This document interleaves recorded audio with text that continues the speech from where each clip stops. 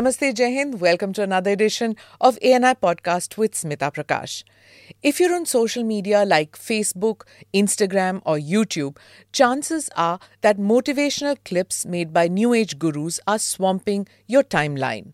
But much before that, in the 1990s, there was a Deepak Chopra, there was a Shiv Khera, and before that we had Osho Rajneesh. There's also Maharishi Mahesh Yogi, Sadhguru, Sri Ravi Shankar, and others.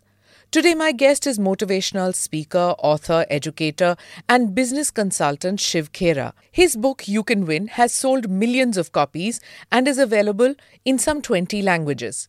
So tell me, who doesn't want to be a winner? Let's speak to the author himself who advises millions of people on how to be a winner, Shiv Khera himself. Thank you very much, Mr. Khera, for being part of the podcast. Very happy to have you. My team is very excited. Lots of questions we have for you. We'd, of course, want to know what it takes to be a successful motivational speaker. You became one in the 90s, much before it was fashionable to do so on social media. But before we begin with all that, I want to know about how you got into this in the 90s. It wasn't really a career option for many people. You were an insurance salesman, as you told many people in some of your programs that you've conducted. So let's go back and do a flashback. Well, Smita, to begin with, let me share with you, I don't know of anybody who is not motivated, including the lazy bum who doesn't want to do anything is motivated to do nothing. Right. So somewhere or the other, we are all motivated, including the people who do right or do wrong or don't do anything. So they're motivated. So that's one part. Number two, just to share a little bit on the background, I come from a business family and we had coal mines in India. They got nationalized. I didn't create them. I inherited them. And after the mines got nationalized, we literally came on the street. Street means street. Now, some people had money. That's the 70s for kids who don't know about nationalization and, you know, what happened. That's in the 70s, right? 1973. 73. And that was just about 4 weeks after I got married. Coal mines? Yeah, they were nationalized.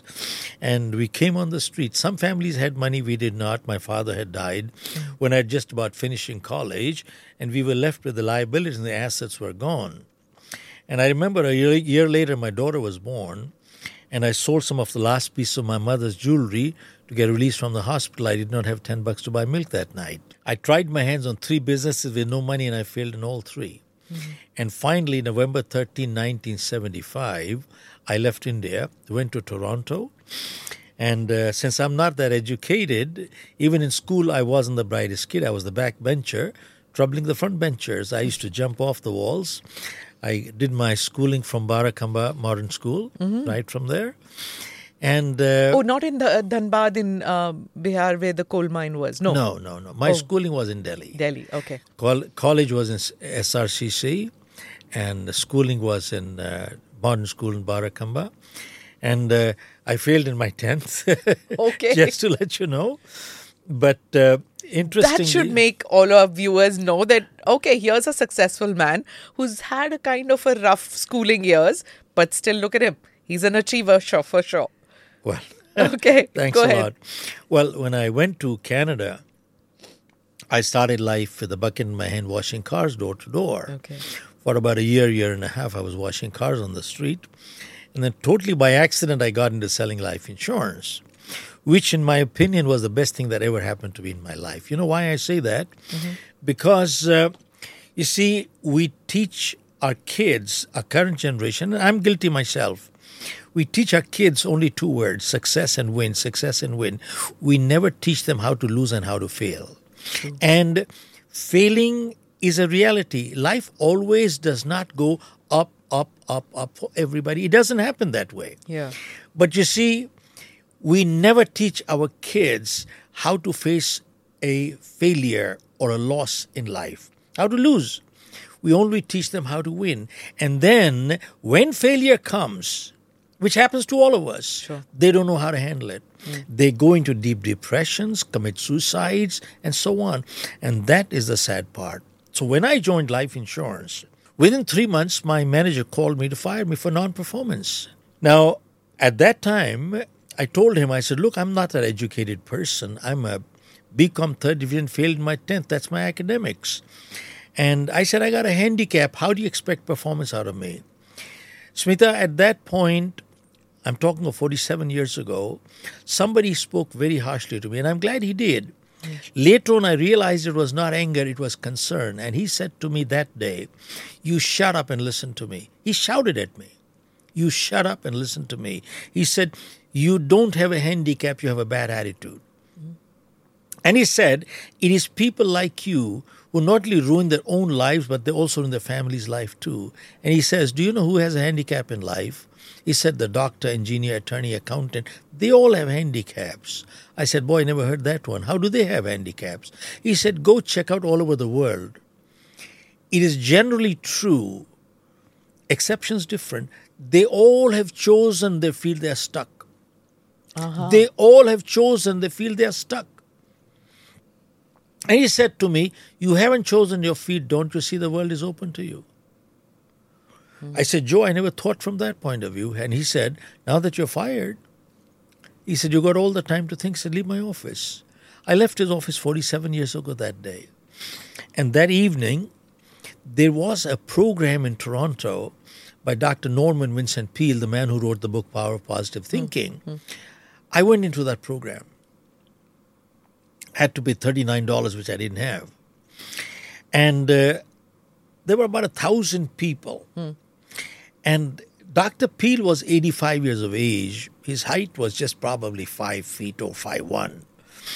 And with the kind of confidence, self-confidence that he had, he looked at everybody, but that self-confidence had humility. Okay. Because I learned one thing. Confidence that does not have humility is called arrogance. And he looked at everybody and he said, it appears nobody here has a problem. You people appear so cool and calm. Then he asked, does anybody have a problem? Now, who doesn't have a problem? So everybody raised their hand. Then Dr. Peale said, how many people would like to get rid of their problem? Again, everybody raised their hand. Then Dr. Peale said, while I was coming here, I came across a place where I saw some people lying down, all relaxed, comfortable. They had no problem whatsoever. How many people would like to know where that place is? So again, everybody raised their hand. And Dr. Peale said, 2 blocks away from here, there is a cemetery. There are people lying there, stretched out, comfortable, totally relaxed. They have no problem whatsoever. How many people would like to get rid of their problem? Nobody raised their hand. Everybody put their hand in the pocket. Right. And then Dr. Peale said, which was very profound, he said, remember, problem is a sign of life. So long as we are alive, we shall have problems. The day we don't have problems, we'd be dead. And when you're running short of problems, watch out. Maybe you got a call coming up. And then Dr. Peale that day, he gave a prayer, which is called the Serenity Prayer, which I'm sure you must have heard before. And in my opinion, it is the gist of life. And since the past 47 years, I have never left my home without this prayer. And it goes this way. God grant me the serenity to accept the things that I cannot change, and courage to change the things that I can, and wisdom to know the difference what I can and what I cannot. Look at this. If you analyze this little prayer, dissect it, God grant me the serenity to accept the things that I cannot change. Now tell me, the question is, can we change everything in this world to suit ourselves? Answer is no. Can we mold and manipulate things in this world to suit ourselves? Answer is no. There are many, many things beyond, such as, I didn't choose my parents, neither did you. I didn't decide where I was going to be born, neither did you. If this is the color of my skin, my height, there's nothing I can do about it. And granted, sometimes bad things happen to good people for no fault of their own. What wrong did they do? And sometimes people are born deformed. What wrong did they do? Who knows? See, there are things we just cannot change.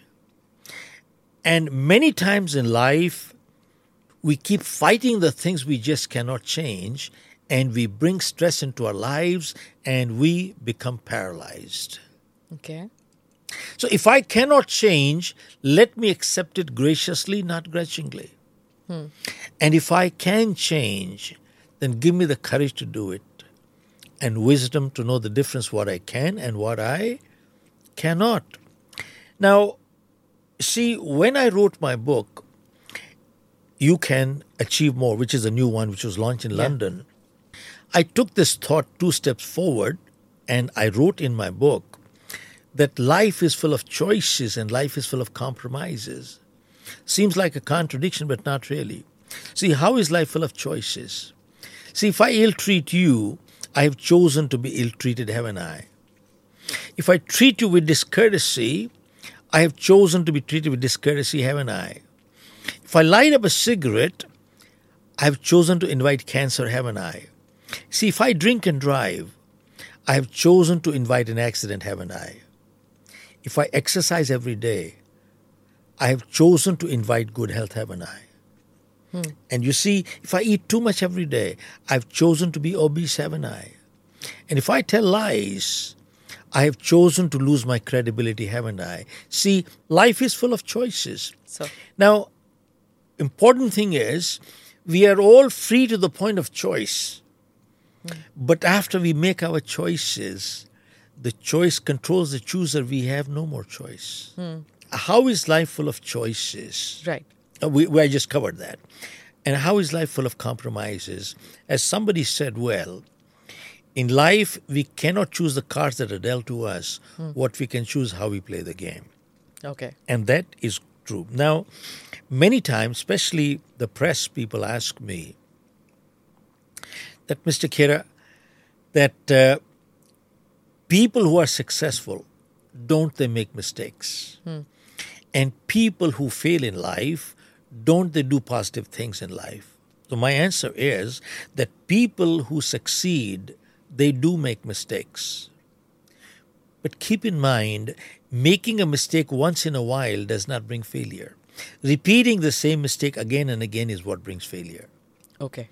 And similarly, doing something positive once in a while does not bring success.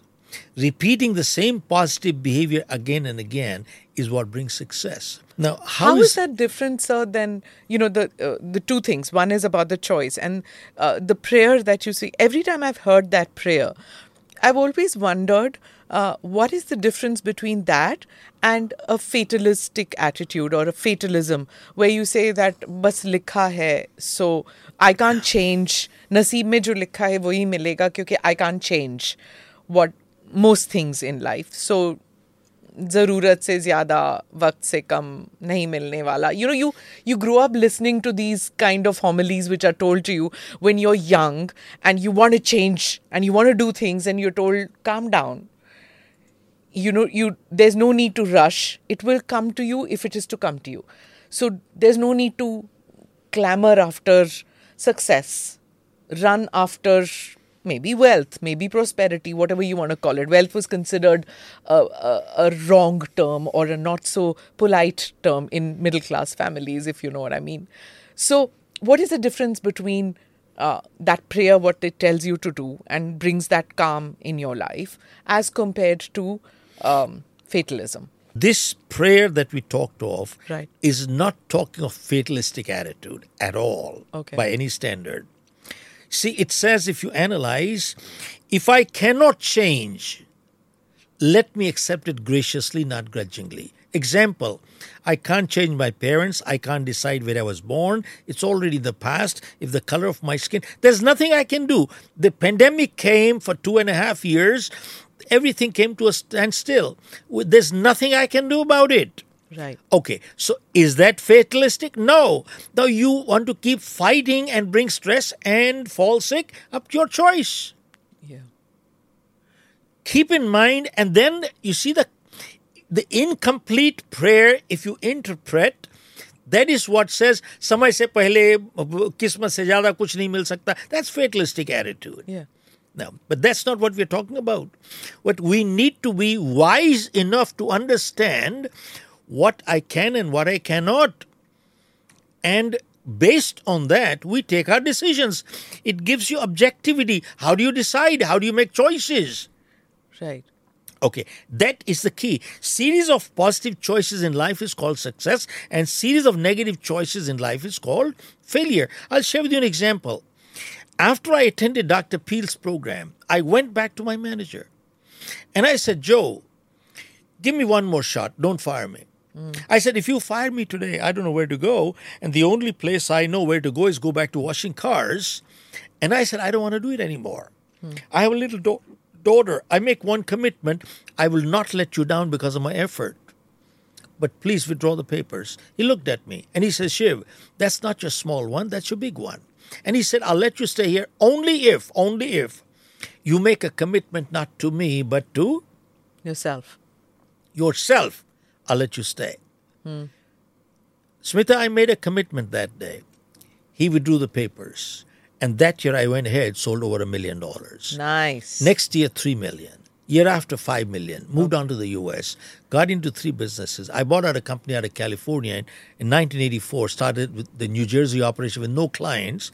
And I sold my company with close to 500 clients for a decent sum. Now, why do I share my life with you? Well, one very important reason is that I kept failing all my life and kept blaming the whole world for my failure, not realizing that I was my own biggest problem. See, nothing changed outside. Something changed inside, and the direction in my life changed. And that is the key. And I'm going to come back to this one thing. Did you have self-doubts when you were doing all these things? Tons and tons of self-doubt. Nice to know that Shiv Khera has self-doubts. You know something? People look at me today, they say you must be the prefect in your class, you must be a great debater. You know, I was the backbencher troubling the front benchers. In my 8th grade, out of 6 or 7 subjects, I failed in all except one. So my principal called me and said, Shiv, you're paying too much attention on one subject. In my 8th grade, out of 28 kids, I was number 27 because the 28th was absent. No kidding. That's hilarious. But interestingly, I used to jump off the wall. I used to go to President Bodyguard to play polo. I mean, I was totally the troublemaker. But bottom line came in was, this was one lesson. And second lesson I learned was, when my manager said to me, you shut up and listen to me, that day I understood one thing, that sometimes in life, you got to be unkind to be kind. Boy, how do you like that? Yeah. Sometimes in life, you got to be unkind to be kind. Parenting and... You're telling an Indian mom, chittar is what Indian moms use. Yes. You see, sadly, parenting and leadership is not a popularity contest. It is not. And the third thing I learned was, you see, Smita, all our appointments were made 1 week in advance. Okay. This is the insurance company. Okay. But interestingly, I address maybe 100, 200,000 people every year. I find that more than 90% people don't have appointments made 1 week in advance. Yeah.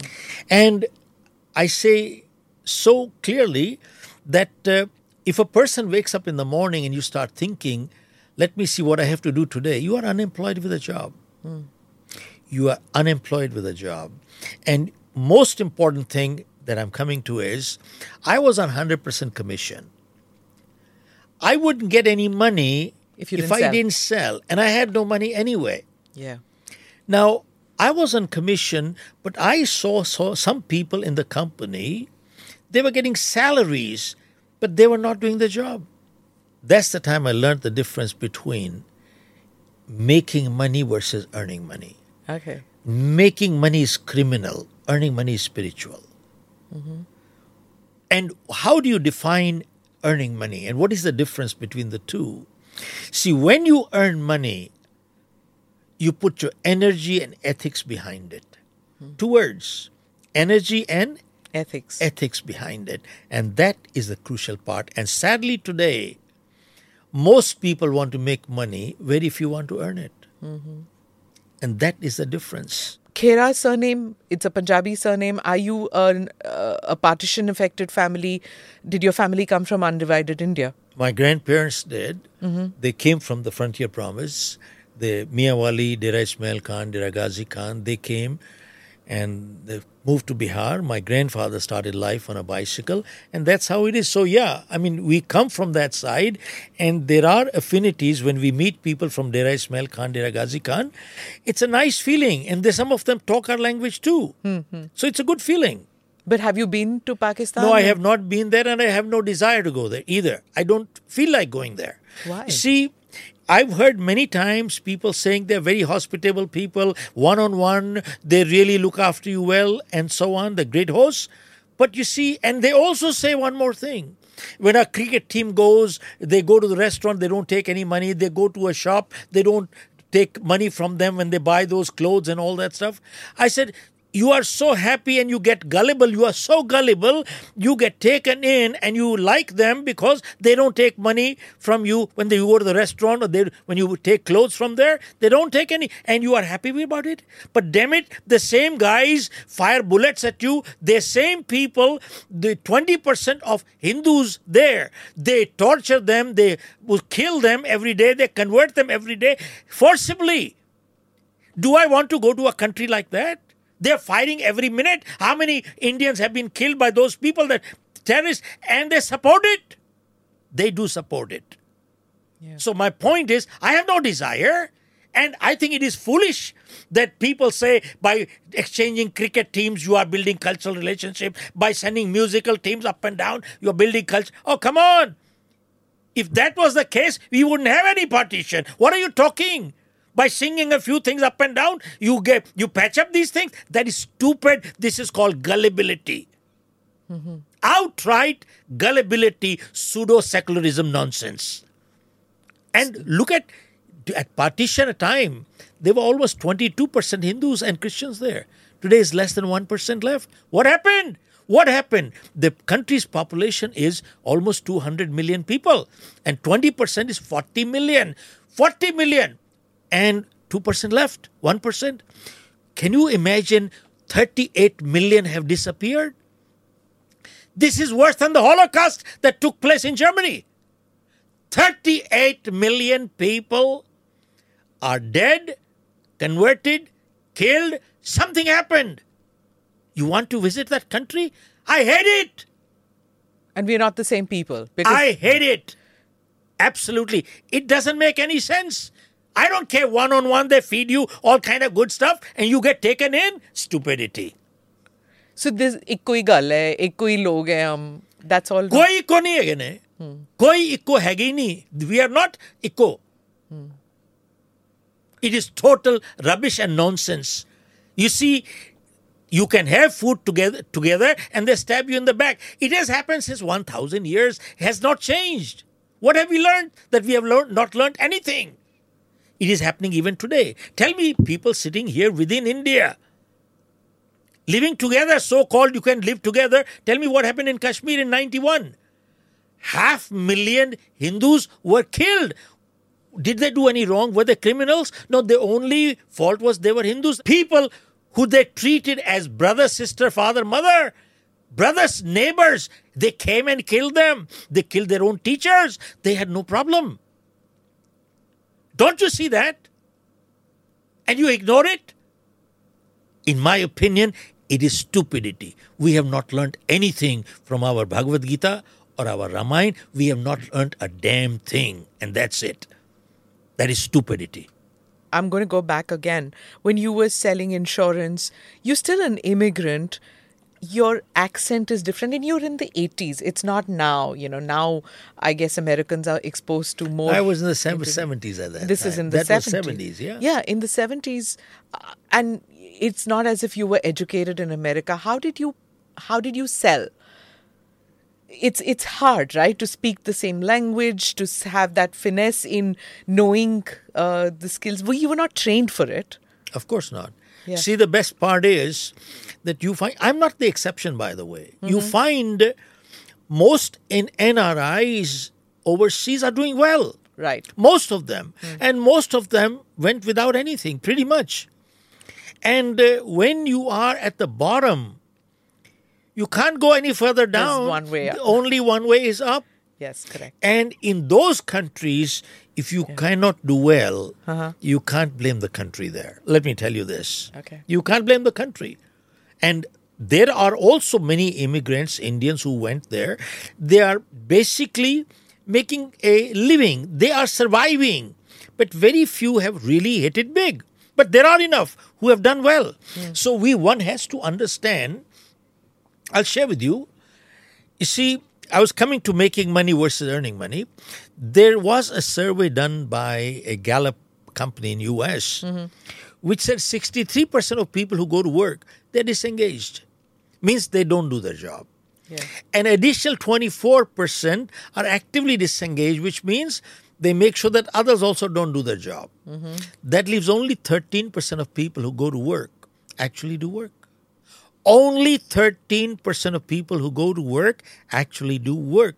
Tell me, is this not an integrity issue? It is. Big time. Yes. Big time. And that's what we talk in our program, our leadership programs.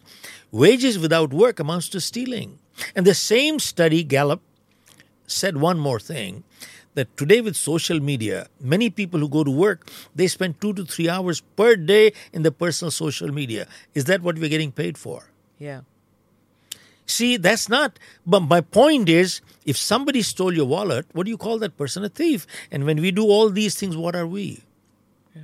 Now, somebody asked me, what is the secret to success? I learned one thing. If you look at the life histories of most people who have succeeded in life and then sustained success and maintained goodwill, they have lived by one principle. And that is, I shall always give more than what I get to my family. I shall always give more than what I get to my organization. I shall always give more than what I get to my customer. And I shall always give more than what I get to my country and my society. This is reality. Go check it out. Yeah. And a very small percentage of people do that. And many times when I address students, colleges, and so on, they tell me, Mr. Khera, there's a lot of competition out there. Once I was addressing a very mixed group. There were doctors, engineers, attorneys, accountants, carpenters, plumbers. That's a mixed group. And as I came in, and I said, never in the history of mankind has it been so easy to succeed in life the way it is today. Why? And I repeated myself. So one person asked me why. So I asked this man a question. I'm asking you same question, Smita. Tell me, how many people do you know right now walking off the street who are willing to do a little bit more than what they get paid for? How many? No, not many. Hardly any. Yeah. Most people don't even want to do what they get paid for. True. There's a second big category of people who only want to do what they can get by with. There's a very small fraction of people who are willing to do a little bit more than what they get paid for. So I asked him, if you fall in that category, tell me, where's your competition? You can't even find a good accountant today. You can't find a good attorney today. You can't find a good carpenter. You can't find a good plumber. Question is, are you willing to do a little bit more than what you get paid for? And you know something, today I was addressing a very large group of HR people. And they said, we've got skill gaps today. I said, no, you got competence gaps today. So what's the difference? Skill is an ability. Competence is ability along with the willingness and the desire to do the job. That's called competence. There are many skillful people who are totally incompetent. Yes. Okay. You opened my eyes. Yes, so that's true. We need to be very clear. Yeah. It's a competency gap, not a skill gap. Yeah. So how does an HR person turn that skill into competency? How does one that question? The second question is which we're talking about, young people always being on their cell phones. You go and address so many young people. You speak and motivate even rich and successful people, right? Do they leave their cell phones outside the room when you're speaking to them? Absolutely. Or you do, okay. Absolutely. You tell them to do that. Even in my office, in my conference room, Okay. there's a sign outside, nobody brings their mobile in my conference room, including me. My mobile is out too. See, I had a member of parliament come into my office the other day. He said, can I bring my mobile? I said, no, sir, you can't. Please leave your mobile outside. Good for you. Look, and my mobile is outside too. You come into my office, if I keep fiddling with my mobile or keeps ringing, tell me, would it be courteous to you? Yeah. Will it be courteous to you? But it's not just courtesy, right? One is courtesy. Of course it is courtesy. Okay. Courtesy is big time. Yeah. And two, am I also not wasting your time? That's right, yeah. Okay. So I will not waste your time, but I will not let you waste my time either. Right. I will not let you waste my time either. So your phone is out. Yeah. Even in my program, I mean, the fees per seat is 2 lakhs in our program, our leadership program. Yeah. And people pay. We're packed up. Yeah. And we request people to kindly switch off their mobiles or leave it outside. Then there are once in a while people who play games. Yeah. And they try to get their phones like this and fiddle around with it. After a repeated request, if they don't understand English language properly, politely, we say, take your check and leave now. Yeah. You can take your check, you can leave. Do you think it's really a big issue now, the lack of concentration, lack of ability to give a person their full attention? Is this a problem that you're seeing in the youth, or do you see it across the board? Smita, the problem is not the time factor, or what did you mention just now? Age, or... It is a totally 5,000% discourteous, ill-mannered behavior. Non-caring attitude. I will do my stuff. I am selfish, and that's about it. Sorry, not accepted in my office. Yeah. So it is not because of time or this or that. None of this. It is ill-mannered, discourteous behavior, period. And that's about it. Nothing else. I'll share with you, Aditya Birla Group is a client of ours. I did a program. Another great company. See, I came to know that Kumar Mangalam's mother, Rajshri, and every evening, 8 o'clock, the whole family eats dinner together. All the phones are deposited with the mother. 9:30, she gives the phone back. 1.5 hours, everybody while they're having dinner, no phones there. This is happening right now. Currently, I heard this. Okay. So what does it tell you? It is the upbringing. It is how you do it. I just addressed a Rotary Club and the president was there. And he had 2 boys. He said, look, we have the same thing in our home. Dinner time is dinner time. There is nobody. And one of his boys he disobeyed and disregarded the whole thing. And he continued. Dad smashed the phone. Dad smashed the phone. And that's okay. Maybe he'll pay for the next one himself.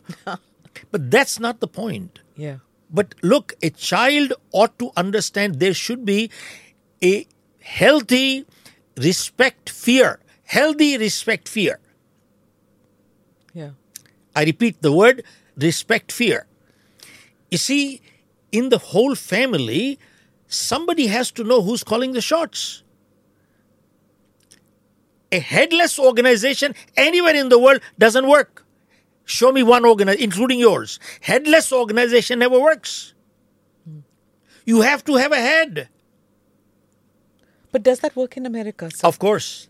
Really? And if it does not, the you and me and me and me and me, no wonder they have divorces. Look at the worst, 70%, 80% divorce rates.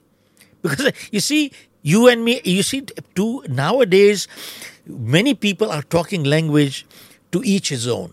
To each his own. I don't know what the bloody hell it means, to each his own. You see, unless we understand, we have to come back to the we part. And subjectivity of values. Your values are different, my values are different. So you do what you want, and I do what I want. No, it doesn't make sense. There is something called universal value and something called eternal value. There is a commonality here. Okay. How can it not be? Do you see that commonality? Because you give lectures in so many countries. Do you see a commonality of values when you go to, say, East Asia, when you come to India, when you go to the US, when you are, in all these countries? Is there something common between all of us? Smita, I'm doing at least 20 odd countries I've been working now. Yeah. and people ask me, don't you see cultural differences? I find more similarities than differences. What I find cultural is very surface issues. Now, they may not end up as surface issues, but to me, they're very surface issues. Example, the thumbs up sign in the Western world is sign of encouragement, you are on track, keep moving. That's one. The thumbs up in the Middle East and other parts of the world, you insulted me, angutha dikha diya. Thenga. This is cultural. Yeah. In India, we worship the snake and the rat. That is cultural. In Singapore, China, number 4 is considered unlucky. That is called cultural. But you know something? Emotional appeals are identical all over the world. When we talk of universal and eternal values, they have not changed. Integrity and cheating is given the same meaning in New York, New Delhi, New Zealand. Absolutely. The same. Identical. And you see what, again, it comes back to, whenever we talk, I ask this question to my participants in the program, and we say, well, values are subjective. They keep changing from person to person and situation to situation. And people say, yes, that is correct. And I said, well, then you got no values. You have no, if your values keep changing from person to person, situation to situation, you got no values. See, once I was doing a similar program in the US, and somebody asked me, Mr. Khera, you have very strong likes and dislikes. I said, yes, sir, I do. That's true. And I'm not a neutral kind of a guy on the fence sitter. I have very strong likes and dislikes. So he said, Mr. Khera, you said there are rights and wrongs. I said, yes. But he said, haven't you heard the statement which says nothing is right or wrong, you're thinking? Makes it so, given by who? Shakespeare. You are contradicting Shakespeare. I said, that's perfectly fine, because I disagree with him. And then he said, well, that's not good enough. How do you justify? So he asked me this question.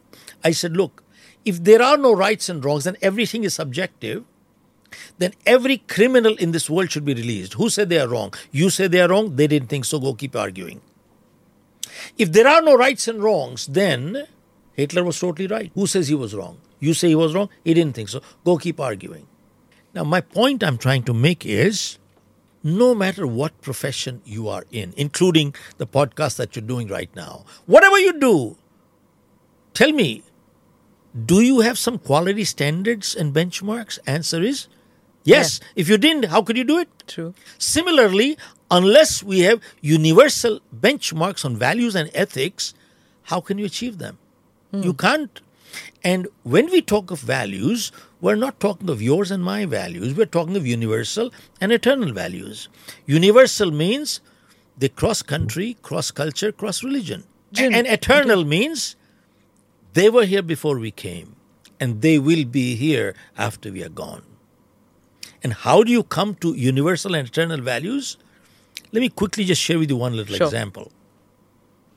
There was an elderly lady with 2 bags of groceries in her hands, waiting for a bus. Right behind her was a big boy also waiting for the bus. The bus came. They both got on the platform. The bus was totally packed. There was only one seat available at the far end. And the lady started moving to get that seat. This big boy came from behind, threw his big arm around the lady, and took a big step and took that seat. This lady fell on the floor. Her bags of groceries got scattered, and she was lying totally helpless. Now, there were many passengers in the bus. One of them was a sophisticated lady. She started thinking how clumsy of this boy. She's looking at the etiquette manners. There's a lawyer in the bus who thinks there must be a law against this kind of behavior. He's looking at the legality. There's a surgeon in the bus who thinks this lady must have broken 3 ribs. He's looking from a surgical perspective. And fourth, there was a psychiatrist who thinks this boy is psychotic, needs mental help. Look at this. 4 people thinking 4 different ways.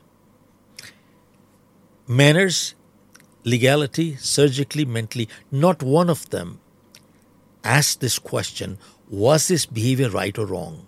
Now, why don't we ask that question? Because when we do, we become judgmental. Now, let me ask you, if your values are clear, what's wrong in being judgmental? Now, my question is, 2 questions to you.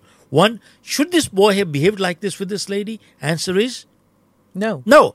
Should anyone behave like this with anybody? No. That's universal. The moment you answer no to the second question, should anyone behave like this with anybody, you said no, that's universal. You know something, Smita, clarifying values is not that difficult. Are you aware that every doctor that graduates has to take an oath of Hippocrates? Yes. How old is that oath? 2,000 years. Have you read that oath? It is only 1.5 paragraphs. Yes. That's it? Because it's universal. Okay. 2, every lawyer has to take an oath of code of conduct. Every judge, every IAS officer, IPS officer, every legislator, they all have to take an oath. How long is that oath? 5 lines. Yeah. If you look at it carefully, do you need any more values than that one? You know something? Clarifying values is not tough. We choose not to clarify because we don't have the guts to face up to them after clarifying. So we choose to remain confused, so you never have to face. This is called escapist behavior and lying and cheating to yourself and nothing else. I'm going to come back to your life. When you decided to become a motivational speaker, when did you decide that? And 2, you did that, in the late 70s, I'm guessing, right? When you decided to do this, or early 80s. When you decided to write the book, when you decided to speak to people, motivate them, how come? And did people come to you and say, "Mere to Guruji hain, main to unse seekhti hu," ya fir, my book tells me to do it, if it's Islam, Christianity, Hinduism? Most people in the 70s, 80s, at least in India, didn't know of motivational speakers other than religious heads. I'm guessing there was Oso Rajneesh maybe, or there was Maharishi Mahesh Yogi who was in the US.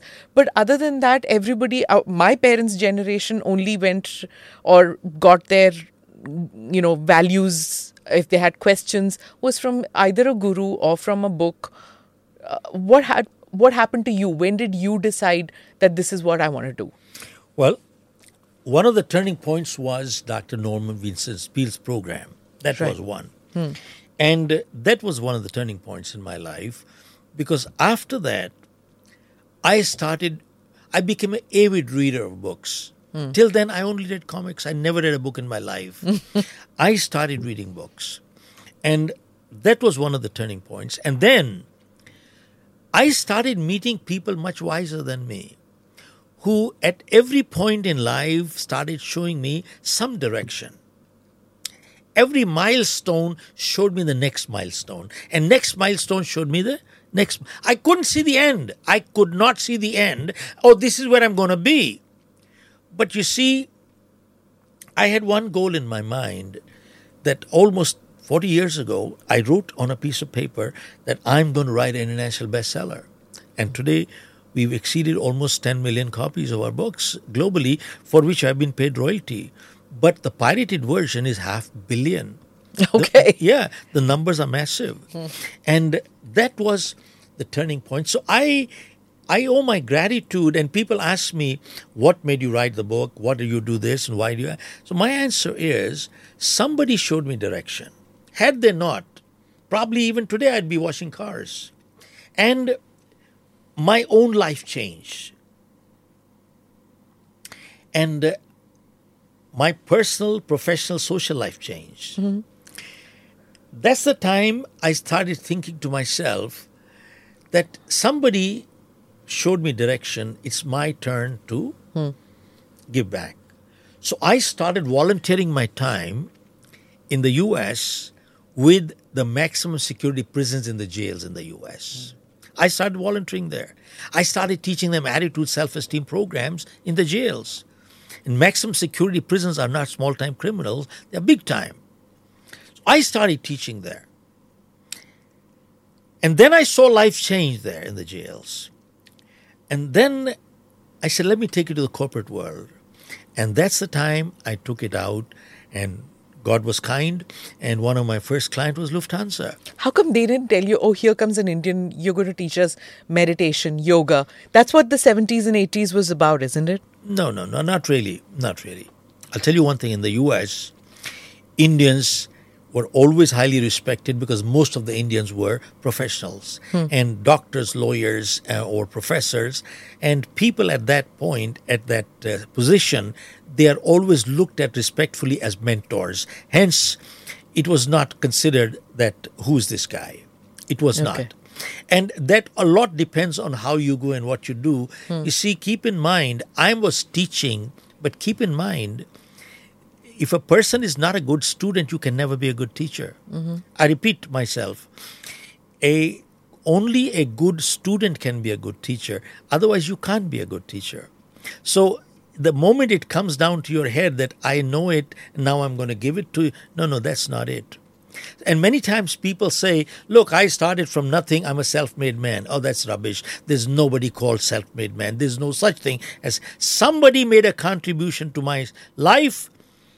That's what took me. My parents did it. My teacher did it. And the people my mentors did it. They all contributed today where I am. So there is no such thing. I'm a self-made man. Oh, that's rubbish. Somewhere somebody helped us.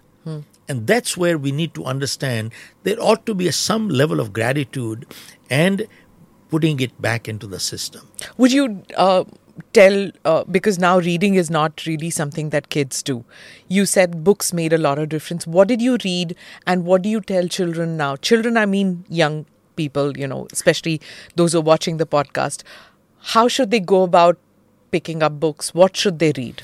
There was a time I used to read about 30, 40 books a year. Even today I read now about 10, 15 books a year. I have to say my reading has gone down.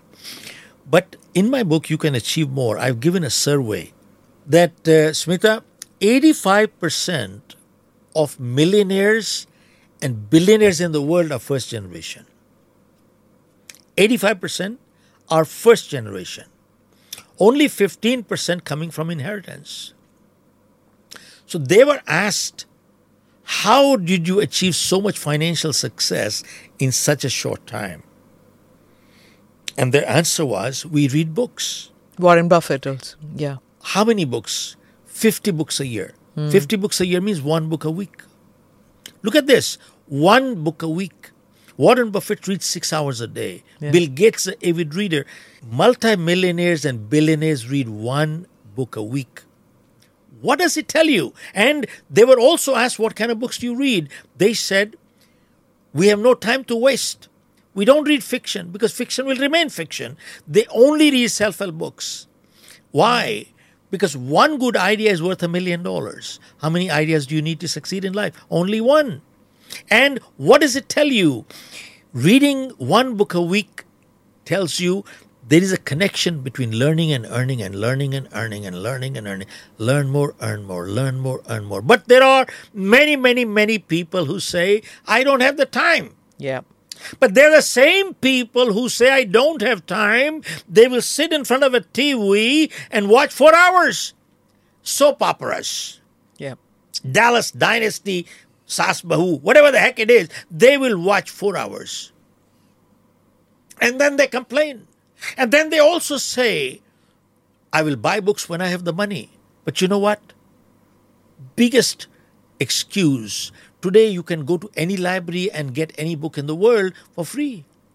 But they won't do it. And you know what they say? I'm unlucky. And interestingly, sometimes people say, well, I will borrow a book, I'll share a book with somebody.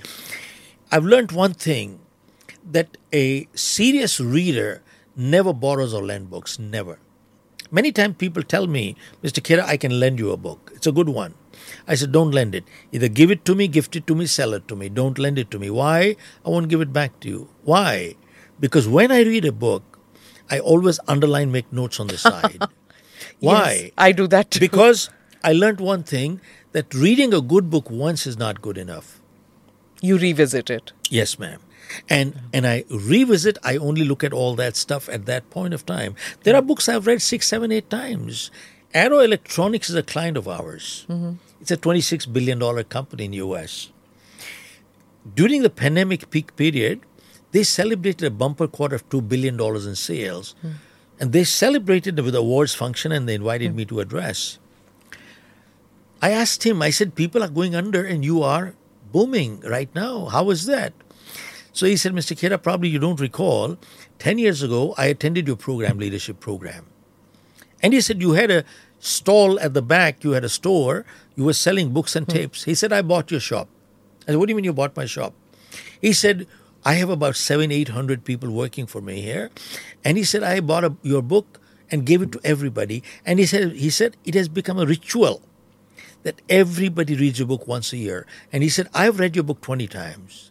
And he said to me, if you ever forget a paragraph from your own book, call me, I'll tell you which page it is on. Ah, interesting. I know it. How flattering also. No, but interestingly, he said, when I took as a managing director, we had 2% market share. He said, today we have 20% market share. Amazing. And he said, reading a good book once is not good enough. There are people who say, I've read your book once. I said, you wasted your time and money too. Got nothing out of it. Look, we need to understand it's not getting awareness is one thing. Yeah. Understanding and Absorbing and imbibing is another. Sure. Mr. Khera, I'm going to come to one of the things that you've spoken about, which is about religious Babas and Gurujis and religion. And it's there in Christianity, in Islam, in all religions, that religious congregations are held and many people go there, especially people who've had trauma in their life or unable to cope with it. They go there and then they get advice. And you've spoken about it, that it doesn't make you stronger by going there. Why are you so against these kind of congregations? Look, I feel very strongly that faith gives strength. We all. But blind faith, superstition weakens people. And I feel very strongly that one of the biggest damage done to India has been done by our media. Anytime, whether the print media or electronic media, to turn the TV on, what do you see? There is a Guruji, Babaji, Swamiji sitting there with saffron or white clothes or whatever, and few tilaks here, full tilaks there. And he says, horoscope. Tell me your date of birth, place of birth, time of birth, this birth, that birth. He says, Guruji, I don't know. And Guruji has a laptop. And he does tick, tick, tick, tick, tick, tick, tick, tick, tick. And he says, so Mangal mein baith gaya, Mangal Budh mein baith gaya, Budh Brahspati mein baith gaya, Palana baith gaya. Manglik ho gaye. Now the guy is scared. How do I get rid of the Manglik business here? Are kele ke ped se shaadi kar lo, people ke ped se shaadi kar lo. Then he says, Shani chad gaya, Shani chad gaya, Shani chad gaya. तो बोले शनि को उतारने का उपाय क्या है? बोले काला रुमाल लो, उसमें काली दाल डालो, फिर काला काजल लगाओ, फिर काले बाल वाला खोजो, 7 बारी भोपड़ी में घुमाओ, काला कुत्ता खोजो, काला बर्तन खोजो. This is what is going on. My question to you is, if it is so easy to get Shani in, Shani out, Shani in, Shani out, why don't we send Shani to Pakistan and destroy all the terrorists there? Marwa do. If it is so easy to get Shani in, Shani out, why don't we send Shani to Ladakh, China se larwa do? My question to you is, why does Shani permanently stay in India only, never goes to Australia, New Zealand, never goes to anywhere, permanently sitting here? Smita, you brought this point and I'm glad you did. Why I say this is, if you read the life history of Swami Vivekananda, Dayanand, Guru Nanak, they never believed in all these things, and in fact they actually fought against it. Go check out Sikh families. They don't tally any horoscope before marriage. There is no Manglik. There is no Shubh Mahurat for a wedding. Do you know every Sikh wedding is done on a Sunday? Sunday doesn't sit right, they do it on a Saturday. Saturday doesn't sit right, they do it on a Friday. My own children, they got married on a Sunday, Sikh rites. In fact, they fought against it. And let me share, you talked about people, how they go in herds to such places. There are people who go there, Babaji, Babaji, kya kare, Babaji, Babaji. Baba kehta hai, beta, preet karo, preet karo, preet karo. One Baba is selling preet, preet, preet. Dusra Baba kehta hai, beta, honey karo, honey karo, honey karo. Tisra Baba, honey, preet mix karke bech raha hai. You see, all through the process. And I saw one Baba, he was asking people, jalebi khai thi kal nahi khai thi, kal golgappe khaye the nahi khaye the. This is what is going on. You tell me, is this what is making sense? It is weakening people. I saw one man wearing rings in all 10 fingers here. I said, "Ten niche bhi pehna hai kya? What is it?" I will share with you. But do you see this only in India? No. Look, superstition is all over the world. But let me come back to India.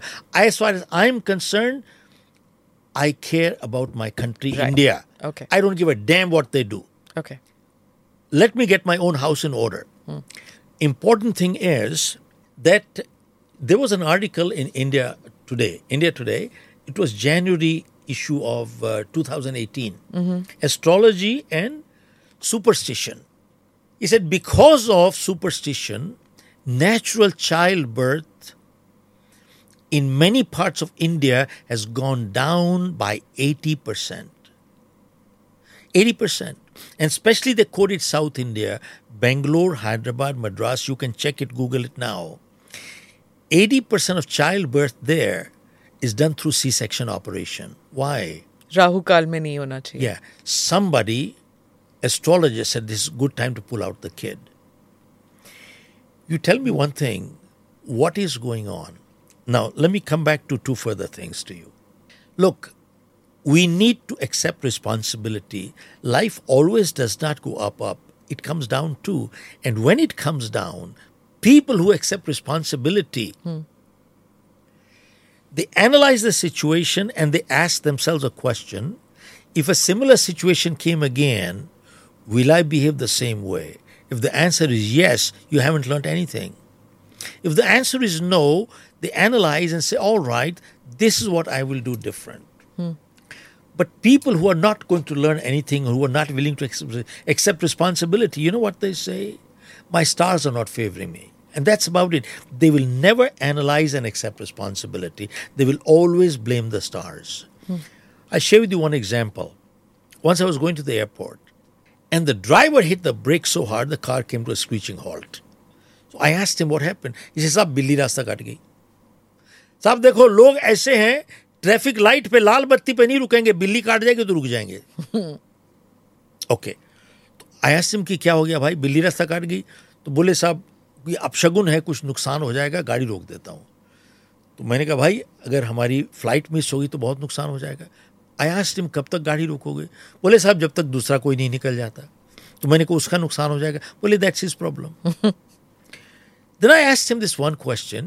I said, supposing मान लीजिए आप 15 गज पहले होते और बिल्ली निकल चुकी होती और आपने अगर बिल्ली को ना देखा होता in that case आप ही की गाड़ी पहली होती in that case फिर क्या होता साहब look at this he talked as if he was an authority on बिल्ली he said साहब in that case बिल्ली की पावर कम हो जाती है अच्छा okay look at this You know, educated people, MBA, sir, PhDs are doing such things they would today. do exactly. That's what I was coming to.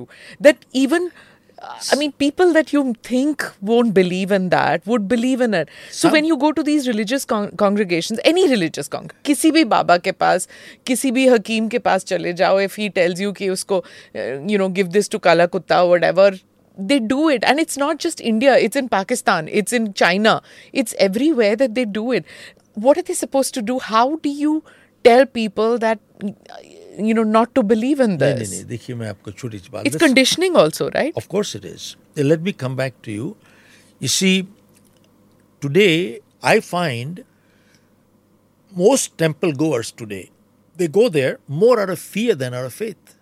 See, most people go to temples out of fear than out of faith.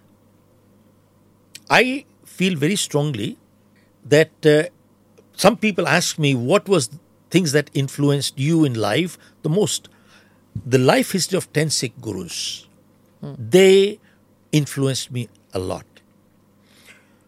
Because what I like about them is they had clarity. 2, they stood for integrity. 3, they never shied away from picking the weapon to fight for it. They never shied away to fight for it with weapon. Okay? with the result, I look at what is a Sikhi. In fact, during this pandemic, what came out so strong all over the world, one community which has been honored all over the world for the humanitarian service was a Sikh community. Why? Because a Sikhi stands for caring, sharing, daring. 3 words. They care, they share, sharing, and they are daring, they have the guts and courage to fight, which is important because Sikhi stands on 3 pillars. 1, Nam Jap, one Chak, Kiratkar. Nam Jap is formless God, there's one God. One Chak is a concept of langar, goes back 550 years now, from Guru Nanak's time. And Kiratkar is dignity of work and dignity of labor. No work is small. If you make an honorable living, no work is small. No work. Smita, let me ask you, have you ever seen a Sikh beggar in this world? None. There is not even one. You know why you don't see it? Because there is none. They will be without hands or without feet, but they will still not beg. They'll clean your bathroom, they'll clean your toilet, they'll clean your shoes, but they won't beg. This is not ego. This is humility. No work is small. This is dignity of labor. And one more thing is, I'll share with you, I believe it happened in Canada, I'm not sure exactly where. A man was caught stealing bread from a bakery. He was brought to the judge. And the judge said, "Did you steal?" He said, "Yes, I did." "Why did you steal?" He said, "Well, my family was hungry and I couldn't tolerate that." So the judge said, "Well, you have committed a crime, so you have to be punished. So $10, but the man didn't have $10 anyway. So the judge pulled out $10 from his pocket and put it in the fine. But then he told the man that, look, next time when you are hungry or your children are hungry, don't steal. Go look around for a gurdwara around there. You'll find langar. You'll get food right there." How do you like that? Can you imagine what overseas in the Western world a judge is giving to a convict there? Go to a langar, don't steal. And also, look at the uniting factor. In Sikhs, there is no caste. I wish in our Indian constitution, instead of our Indian constitution, if we had adopted the Sikh philosophy, I think this country would have been a different country. Well, also, if the Sikhs had also adopted it completely, so there I could argue with you about casteism even among Sikhs. But then let's move beyond that. I don't want to get into that. You spoke about the Sikhs picking up the arms if need be to for a good cause. Right? For protection of somebody who's not, who doesn't have the ability to fight for his rights. It's in the Sikh faith to defend his rights, the subjugated, regardless of which religion the subjugated person might be. Now, I had on the show an author called J. Deepak who said that Hinduism had it too, which is the Kshatriya spirit, which is that if there is something wrong, it's there in the Gita and it's there in many holy books. But over the years, what happened was that families taught their children that humility, tolerance, acceptance, forgiveness, these are values which should be promoted, which should be practiced. And Hindus lost that Kshatriya spirit in them. And that is why we got invaded by foreign invaders and we had foreign rulers. So it's necessary to rejuvenate that Kshatriya spirit within you. Do you think that that is, in this day and age where there's so much violence all around, how does one get that balance with humility, forgiveness, tolerance, and the Kshatriya spirit?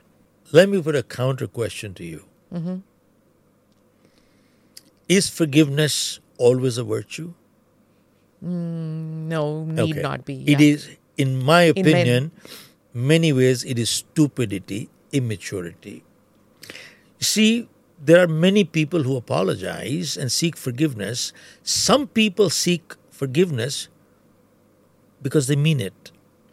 Some people seek forgiveness to buy time to come and attack you stronger. If you go through and you just talked about picking up arms, tell me, did Ram not pick up arms?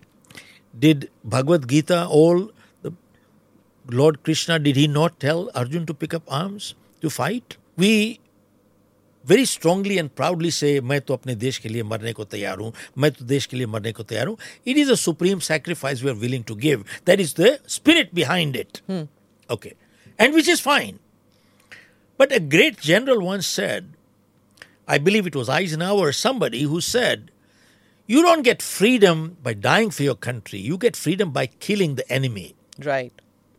You never get freedom by dying for your nation. You always get freedom by killing the enemy. Yeah. You have to kill. A good soldier is not willing to die only, but is willing to kill also the enemy. Now, go back and continuing this, Bhagavad Gita. When Karan was struggling with the wheel, at that time, Krishna said to Arjun, fire and kill him. What did Arjun say? He said, it goes against my principle of bravery to fire at an unarmed person. What did Lord Krishna say at that time? You are foolish. He is not unarmed. He is disarmed. He has been disarmed by your strength. He is not unarmed. 5 minutes ago, he was firing at you. You'd be dead. Yeah. He is not unarmed. He has been disarmed by your strength. Fire and kill him. There is no compromise, no forgiveness. Kill him. And he killed. Tell me, we've been listening to the Bhagavad Gitas and the Ramayans for ages and ages and ages. What have we learned? We have learned only this, that we have not learned anything. This is what we are talking about. Now, why go that far? You just use the word tolerance. Let me come back. Once I was doing a program and a few thousand people, and after I finished, the one person came from the audience and asked me, Mr. Khera, are you a Gandhian? You might have heard this somewhere, that it's been going on the WhatsApp. On the WhatsApp, yes. Okay. Are you a Gandhian? So I learned one thing, that before you answer a question, Smita, one, you should clarify the question, and two, sometimes the best answer to a question is a question. So I asked him, sir, can you explain to me who is a Gandhian? What are the principles of being a Gandhian? What are the pillars of being a Gandhian? So the man thought, and he said, well, Gandhi stood on 3 pillars. 1, with love you can win everybody, and 2, tolerance, and 3, non-violence. 3 pillars of Gandhi. Then he asked me, are you a Gandhian? So I don't know what came to my mind. I said, look, I've been living in the US for the past 47 years, but I am an Indian, and we respect our epics like the Ramayana, Bhagavad Gita, Guru Granth Sahib, and the Bhagavad Gita, and so on. I've not read them, but I've heard them. Look at the life history of 10 Sikh gurus. Guru Gobind Singh Sahib, when the Mughals were forcibly converting into Islam, was he able to win with love? Answer is no. Did he say, I will tolerate your terrorism? He said no. Did he pull out the weapon and he fought? That was violence. Of course, he did. So he was not a Gandhian either. I said, you have read the scriptures. Show me one place in your scriptures where it says that when the enemy is auctioning the respect and dignity of your women and children, where does it say at that time that you should go to the temple and do bhajan, kirtan and meditation? Where does it say at that time? That's the time to fight. Not fighting is stupidity and cowardice. See, that is outright cowardice. Okay. And stupidity. And I said, be clear, I am not a Gandhian. I am not a Gandhian. And today, when you were talking of Sai Deepak, and he talked that we've lost that spirit, that's true. Okay. We have actually lost that spirit. We have become passive. And we have become soft targets for anybody, anywhere. In fact, yesterday, they invited me to address on the NewsX TV regarding Oppenheimer. Okay. On the movie that where on the sex scene, he pulled out Bhagavad Gita, and while having sex, they are reading the Bhagavad Gita. That's right. And they said some people took objection, some people so-called pseudo-secularism who are liberal. They said, oh, why should you be upset about it? You should not. It should be taken freedom of speech. You should be cool about it. Yeah. I said, oh yeah, that's the problem. That's the problem. You have become passive people. You can let anybody. Can anybody? Can they Quran. depict with Quran and Bible there? They dare not. They dare not. He said we should be cool about it. I said be cool, but don't be cold about it. I take objection to it. Of course. But they said, well, he probably didn't know. I said, he didn't know, but he still messed up. When you go to the court and you commit a crime, can you plead, say, I didn't know about it, and you'll go free? No, it doesn't work like that. You are still punished. So look, we have become soft targets. Do you think uniform civil code is something that the country should go for? Absolutely. I mean, you tell me, in the mid-50s, they changed the Hindu marriage code. Yes. Well, what's wrong with that? I mean, and there are many Muslim countries who don't even have polygamy. And tell me one thing, even in Pakistan, by the way, are you aware that there is a minimum marriageable age at 18 in Sindh? Yeah. But why not here? But here, it is puberty. Yeah. A 9-year-old girl can get married. You tell me one thing, even in Muslim countries, they have a minimum marriageable age is 18. In this country, why not? Polygamy in many Muslim countries is not there. Why is here? You see, you know something? The problem is with the pseudo-secular Hindus. The problem is with them. So-called liberal. Mm-hmm. They are willing go for self-destruction. Willing to go for self-destruction. That is not magnanimity. That is not magnanimity. That is stupidity. I quote, I disagree with Gandhi. Even he said, in fact, that was a point that came in Ranganathan also mentioned about it. Anand, yes. He quoted that Gandhi said that if Muslim come and kill you, don't fight about it. Don't fight. Why? Yeah. Take it easily, lightly. Yeah. Why? This is stupidity. This is called not magnanimity for self-destruction. This is stupidity. Look, I mean, one has to understand where our epics are teaching something else, and they are much bigger and greater than anything else out there. So you call them pseudo-secularists, but the point that many of them make is that if Indians or if Hindus were to become more aggressive, then they will not appreciate the diversity of our country, of the multiplicity of values and traditions and cultures. Do you think that is true? Not true. Mm-hmm. Let me ask you. I'm going by what I've heard Sai Deepak and a few other lawyers talk about it, that Hindu temples, the government controls them, they take revenue from them, they can appoint trustees, whoever they want. Can they do the same thing with the masjids and other places? Answer is what? No. So, well, is this called secularism? Secular means equality. 2, in Delhi itself, the Delhi government is giving a monthly remuneration and retainer to all the Maulvis. Why are they not doing it for the Bible churches and for the temples? Why are they not doing it? Tell me, what is it? What is it? This is outright nothing else but appeasement. You know, you can call it by any name. Liberalism or broad-mindedness, in my opinion, it is stupidity, it is self-destruction. There are some things in life you cannot reverse in life. Look at even the self-destruction within the Hindu community done by somewhere in the BJP itself. When the election was there in 1999 in Rajasthan, state election, Bajpayee went in and he declared the Jats as backwards. He declared Jats as backwards. Why did he do it? How can a Jat be backward? And since then, all over the country there is commotion. Everybody wants to become a backward.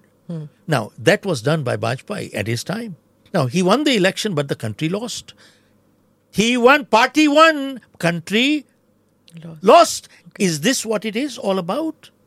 But it's something that can't be divided, right? In of course, it is defined. It is easily manageable. It doesn't happen everywhere. We are foolish. I heard one guy, the series of lost opportunities of India. Yeah. Series of lost opportunities. Look, 1971 war. Yeah. You had 100,000 soldiers of the Pakistan under you at that point. We gave them up. At that time, you could have defined any border you wanted. You could have taken In Kashmir. You can define any border. Everything would be clear. 1971, Bangladesh was created. You could have defined all borders at that time. Yeah. You created it, but you didn't. You know what people say today? Difficult to define borders. You are bloody liars. You had no intention. And today there's influx of infiltrators, which is a security risk. And today, all in the northeast that is facing today, all the commotion, by the way, in my opinion, is 99% all the problems that is coming right. Do you know the infiltrators? People are estimating 10 crore people have walked in the Rohingyas and the Bangladeshis. Come in here, 10 crores. Did anybody check? Nobody can check. There are 130 crore Aadhaar cards. But it is estimated that India's population is 150 crores. 150 crores. Those who don't have the Aadhaar and the illegal people. And how are they coming here? By bribing people on the borders. They bribe $2,000, walk in, bribe, you sell your country. So all these problems that we are talking of, they are self-made, created. Show me which any other country will allow that. They'll shoot at the border. Stupidity is the word. Okay. So we are a soft nation, and what do we need use to the do? word stupid. And we are unpatriotic. Okay. Use the word. You see, look, you can hide behind any words you want. Okay. I mean, you tell me, does it make sense? Think about it. Supposing you were the prime minister. Would you let go like this? Look at how many people lost their lives. Would you let them go? They wasted their life. For what? And today, because of that foolish decision, we're still paying. And every day, lives are going. Even today. Would that be acceptable? Any sensible person? How would you do it? Why would you do it? So the problems of today are because we've been a soft state? Is that what you're saying? The problems of today are the result of short-sighted decisions yesterday. Appeasement all through, destruction, so-called pseudo-secularism, magnanimity leading to self-destruction. And that is really what you're talking of. So when you are talking is, how do you diversity and all that stuff, respecting all that stuff. Let me share with you one more example of diversity. We talk of unity in diversity. Correct. Yeah. We grew up with those, right? Okay, yeah. But let me share with you one more myth. It is not unity in diversity. It is diversity in division in diversity. Also, we need to understand what is uniformity or what makes sense. I was in Cochin, I believe. It was Cochin. It was an exhibition trade show. I talked to a man in English. So I said, well, because nobody understands Hindi in South India. So I asked them, you don't understand Hindi? He said, no, साहब, मैं तो राजस्थान से हूँ. I understand Hindi. मेरे से आप हिंदी में बात कीजिए. तो मैंने कहा, ठीक है, you are the exception of person. Yeah, so I talk to you in Hindi, but then नहीं होगा तो दूसरों के साथ तो फिर यहाँ पर English में बात करनी पड़ेगी. You know what he said? He said, sir, खाली यहीं पर ही 2-4 लोग हैं यहाँ पर जो English में बात करते हैं. He said, you get out of Cochin, people don't even understand English anymore. They only understand the local language, which is the Malayalam language. तो मैंने कहा, यार, then how do they manage when they leave the country? When they go anywhere? He said, sir, Malayalam का border, Kerala का border पड़ता है तमिलनाडु से. So I said, how do they manage in the border then? कहता, sir, 5 kilometer both sides, people can understand their language up and down, and they mix and match. They understand. Rest, nobody understands anything. So that means a person of national level who speaks Hindi as such or English, they cannot communicate in Malayalam or Tamil language. They cannot. So you cannot have a national leader give a speech unless it is interpreted, which most of the time it is misinterpreted anyway. You see, translation, it kills your speech. The essence is gone, right? So you always have to have a local leader there. Now that's one part. Two, this is, I think, is a drawback. Number two, the Textile Association is a client of mine. Many factories from Coimbatore, the textile factories, have closed. They've either gone to Turkey or Vietnam or Bangladesh, for that matter. They packed up and they left. I said, why are you people leaving? He said, sir, you can't find labor to work. Unskilled labor you can't find to work. In an Unskilled. 1.4 billion population. I said, why is that? He said, because when Jayalalitha was there, Amma had given so many freebies to them. Ghar mein itne kilo chawal hai, itna kono phalana hai, itna monthly aa gaya, phalana aa gaya. Pressure cooker aa gaya, gas aa gaya. You see, people are not working. And he says, so we don't find even unskilled people to work. So we are closing. So I said, what option do you have? He said, well, we are importing labor from UP and Bihar. But now we are facing another big problem. They can't communicate language. Language is a big problem. So he says, now we are creating schools to teach languages to each other. You tell me, in a country, you 5 kilometers up and down, you can't communicate to each other. This is called unity in diversity. Okay. And see, is this called unity? This is destruction. There has to be a common thread amongst all of us to bring together. And sadly today, so-called leaders, politicians today, I hear in Maharashtra, Bengal, the chief minister there and the other people, they give lectures only in their own language, to prove that I am Bangla. Yeah, that parochialism, yes. Yeah, total regionalism out there. And not only that, I've also seen these people saying, you see, Jai Bharat, Jai Hind, and then Jai Maharashtra, and Jai Bombay, and Jai Kolaba. Juhu. Okay, this I've not heard. No, but you tell me one thing. But what does it come to? Jai Maharashtra, Jai Bombay. What? Main Jai Vasant Vihar bolu. What have we come down to? Yeah. Think about it. You know something, Smita, you laughed. Yeah. But no. But you laughed. I could see the pain in your laughter. Yeah. It was not, I'm not making fun, neither are you making fun. Yeah. So there was pain in that laughter. It is sad. Yeah.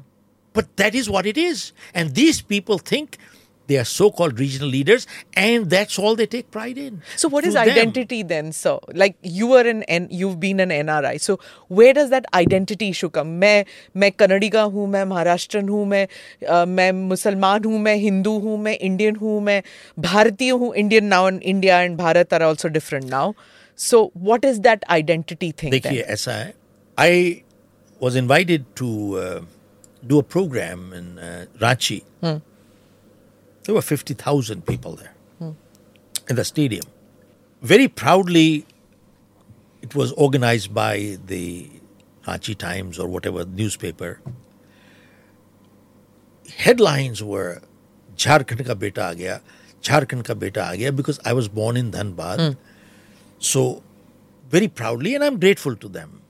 The sentiment was positive. So, but every time they kept saying, Jharkhand ka beta aa gaya, Jharkhand ka beta aa gaya, Jharkhand ka beta aa gaya, it bothered me too. So when I took the mic, I thanked them for the hospitality. But then I said to them that, look, I'm grateful. Your sentiments I value. But I think we have to go beyond Jharkhand ka beta.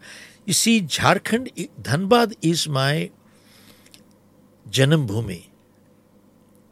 But to me, Matra Bhumi is more important than Janam Bhumi. Lovely. And I said to them that I was born in Dhanbad. It was Bihar. Now Dhanbad has come into Jharkhand, so I have become a Jharkhandi. And tomorrow Jharkhand breaks into two more, then what will I become? I said, do you have an answer for it? I said, this is the narrow thinking that has destroyed this country, made us slaves for 1,000 years. You see, the divide and rule was not brought in by the Britishers. We were divided. They only came and ruled. Don't you understand? We were divided before they came. And that is the sad part. You can't just keep blaming outsiders. So, I mean, we have to come down to reality. I'm going to come down to asking you what most people want to know, because all of us are, I guess, in this day and age of information overload, we are all seeking calm. We are all seeking some kind of sthirta. But is that calm good? Does that calm make one lazy? Or is that calm necessary for becoming a winner? Look, Smita, this is something people say one should not keep chasing and become unrestful and then keep moving around. There should be a level of calmness and inner peace. Inner peace is one should be satisfied, and contentment is crucial. But we must be able to distinguish between being contentment and complacence. Contentment is good. I must be contented at some point and satisfied, but am I complacent? If complacence sets in and they're interchangeably used, we got a problem. That is the time you not only start stagnating, but you start falling down. That is the difference between complacence and contentment. Satisfaction is contentment. Yes, you strive for more. You must. You can't leave your climbing up the ladder ambition. You got to keep moving. Otherwise, you're dying. So we cannot be stable at the same level always. Yes. By default, we fall back. Yeah.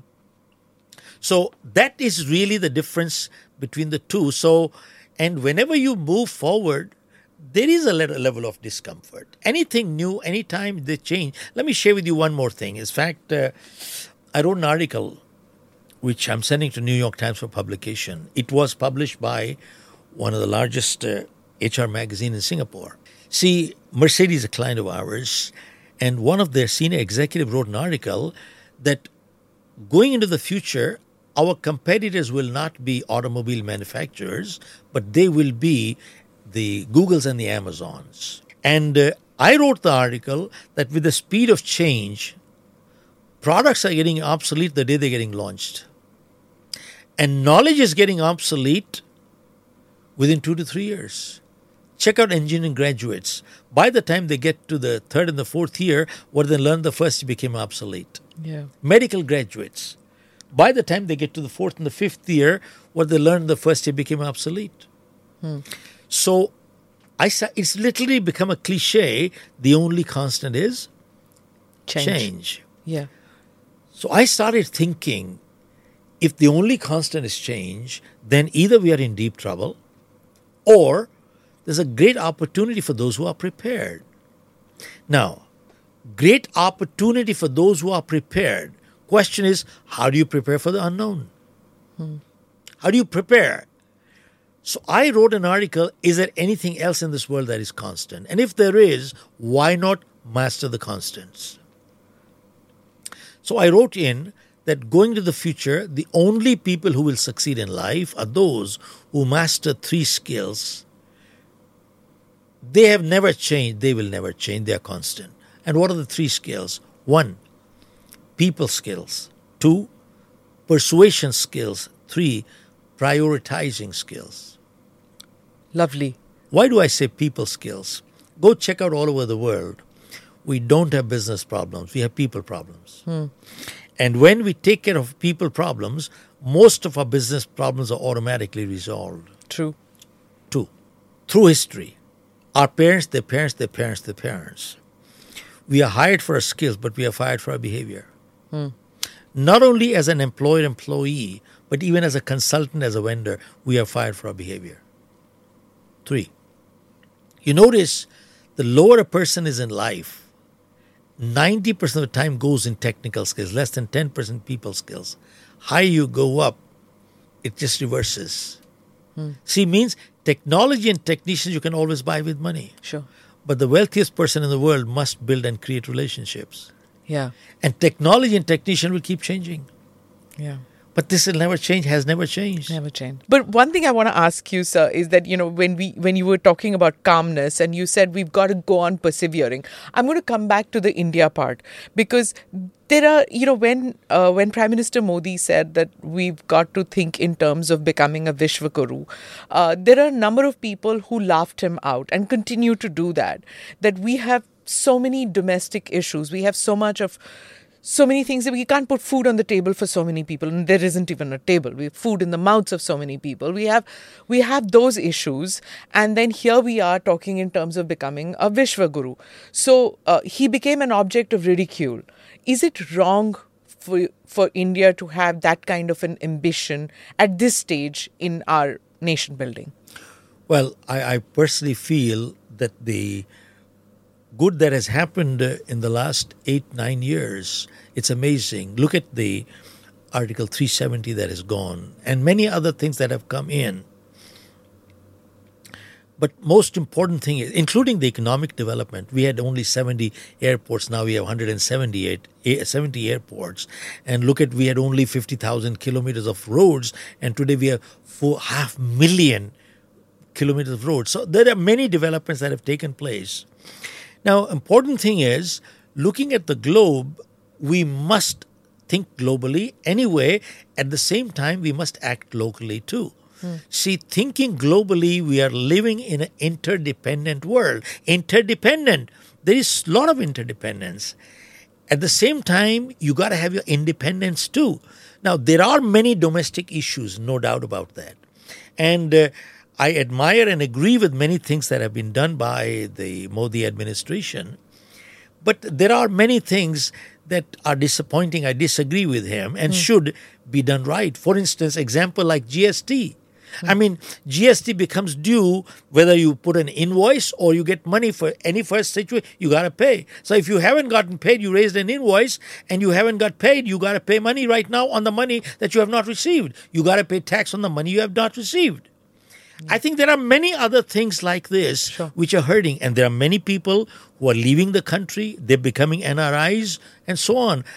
I think there are things that need to be straightened out within the country. And along with it, I think this kind of thing that is being perpetuated more and more and more, regionalism and division between the caste and the people, I think that is dividing us. Reservation that is based on caste, which is ridiculous in my opinion. I think it should be economics, not on caste. When does it finish? At the same time, I think India needs to take some very, very strong steps to send back all the infiltrators here. It is a national security issue. It will become a much bigger issue. At some point, if the whole thing goes on the way it is, we will look for another partition during our lifetime. And that will be sad. But we have to be far-sighted enough to understand. So I personally feel there are many issues need to be addressed domestically. And look, after 70 years, our borders are not even demarcated. Yeah. Why not? Are you going to go for another 700 years like this?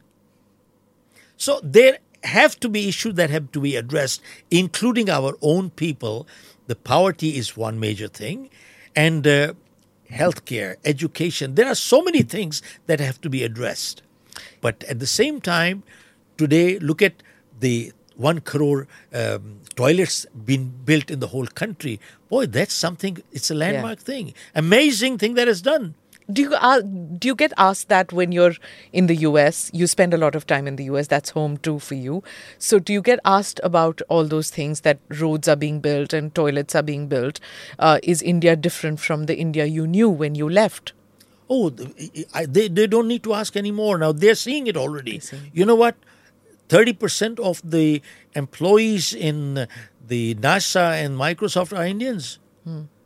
And look at the major corporations all over the world. They're being headed by Indians. So they don't need to ask. Look at Banga, who's just become the World Bank. World Bank. So they are seeing all this. They're seeing it. They're experiencing it. So they are seeing the change. Globally, people have done well. And I think that makes all of us proud because they have done it with hard work and integrity. They have not cheated people. They have not made empires by cheating others. I think that is a big pride for us. Finally, my question would be that when you visit India or when you come here for work or home or whatever, do you get a sense of hope every time you come, or is there a sense of frustration? It's a mixed feeling. It's a very mixed feeling.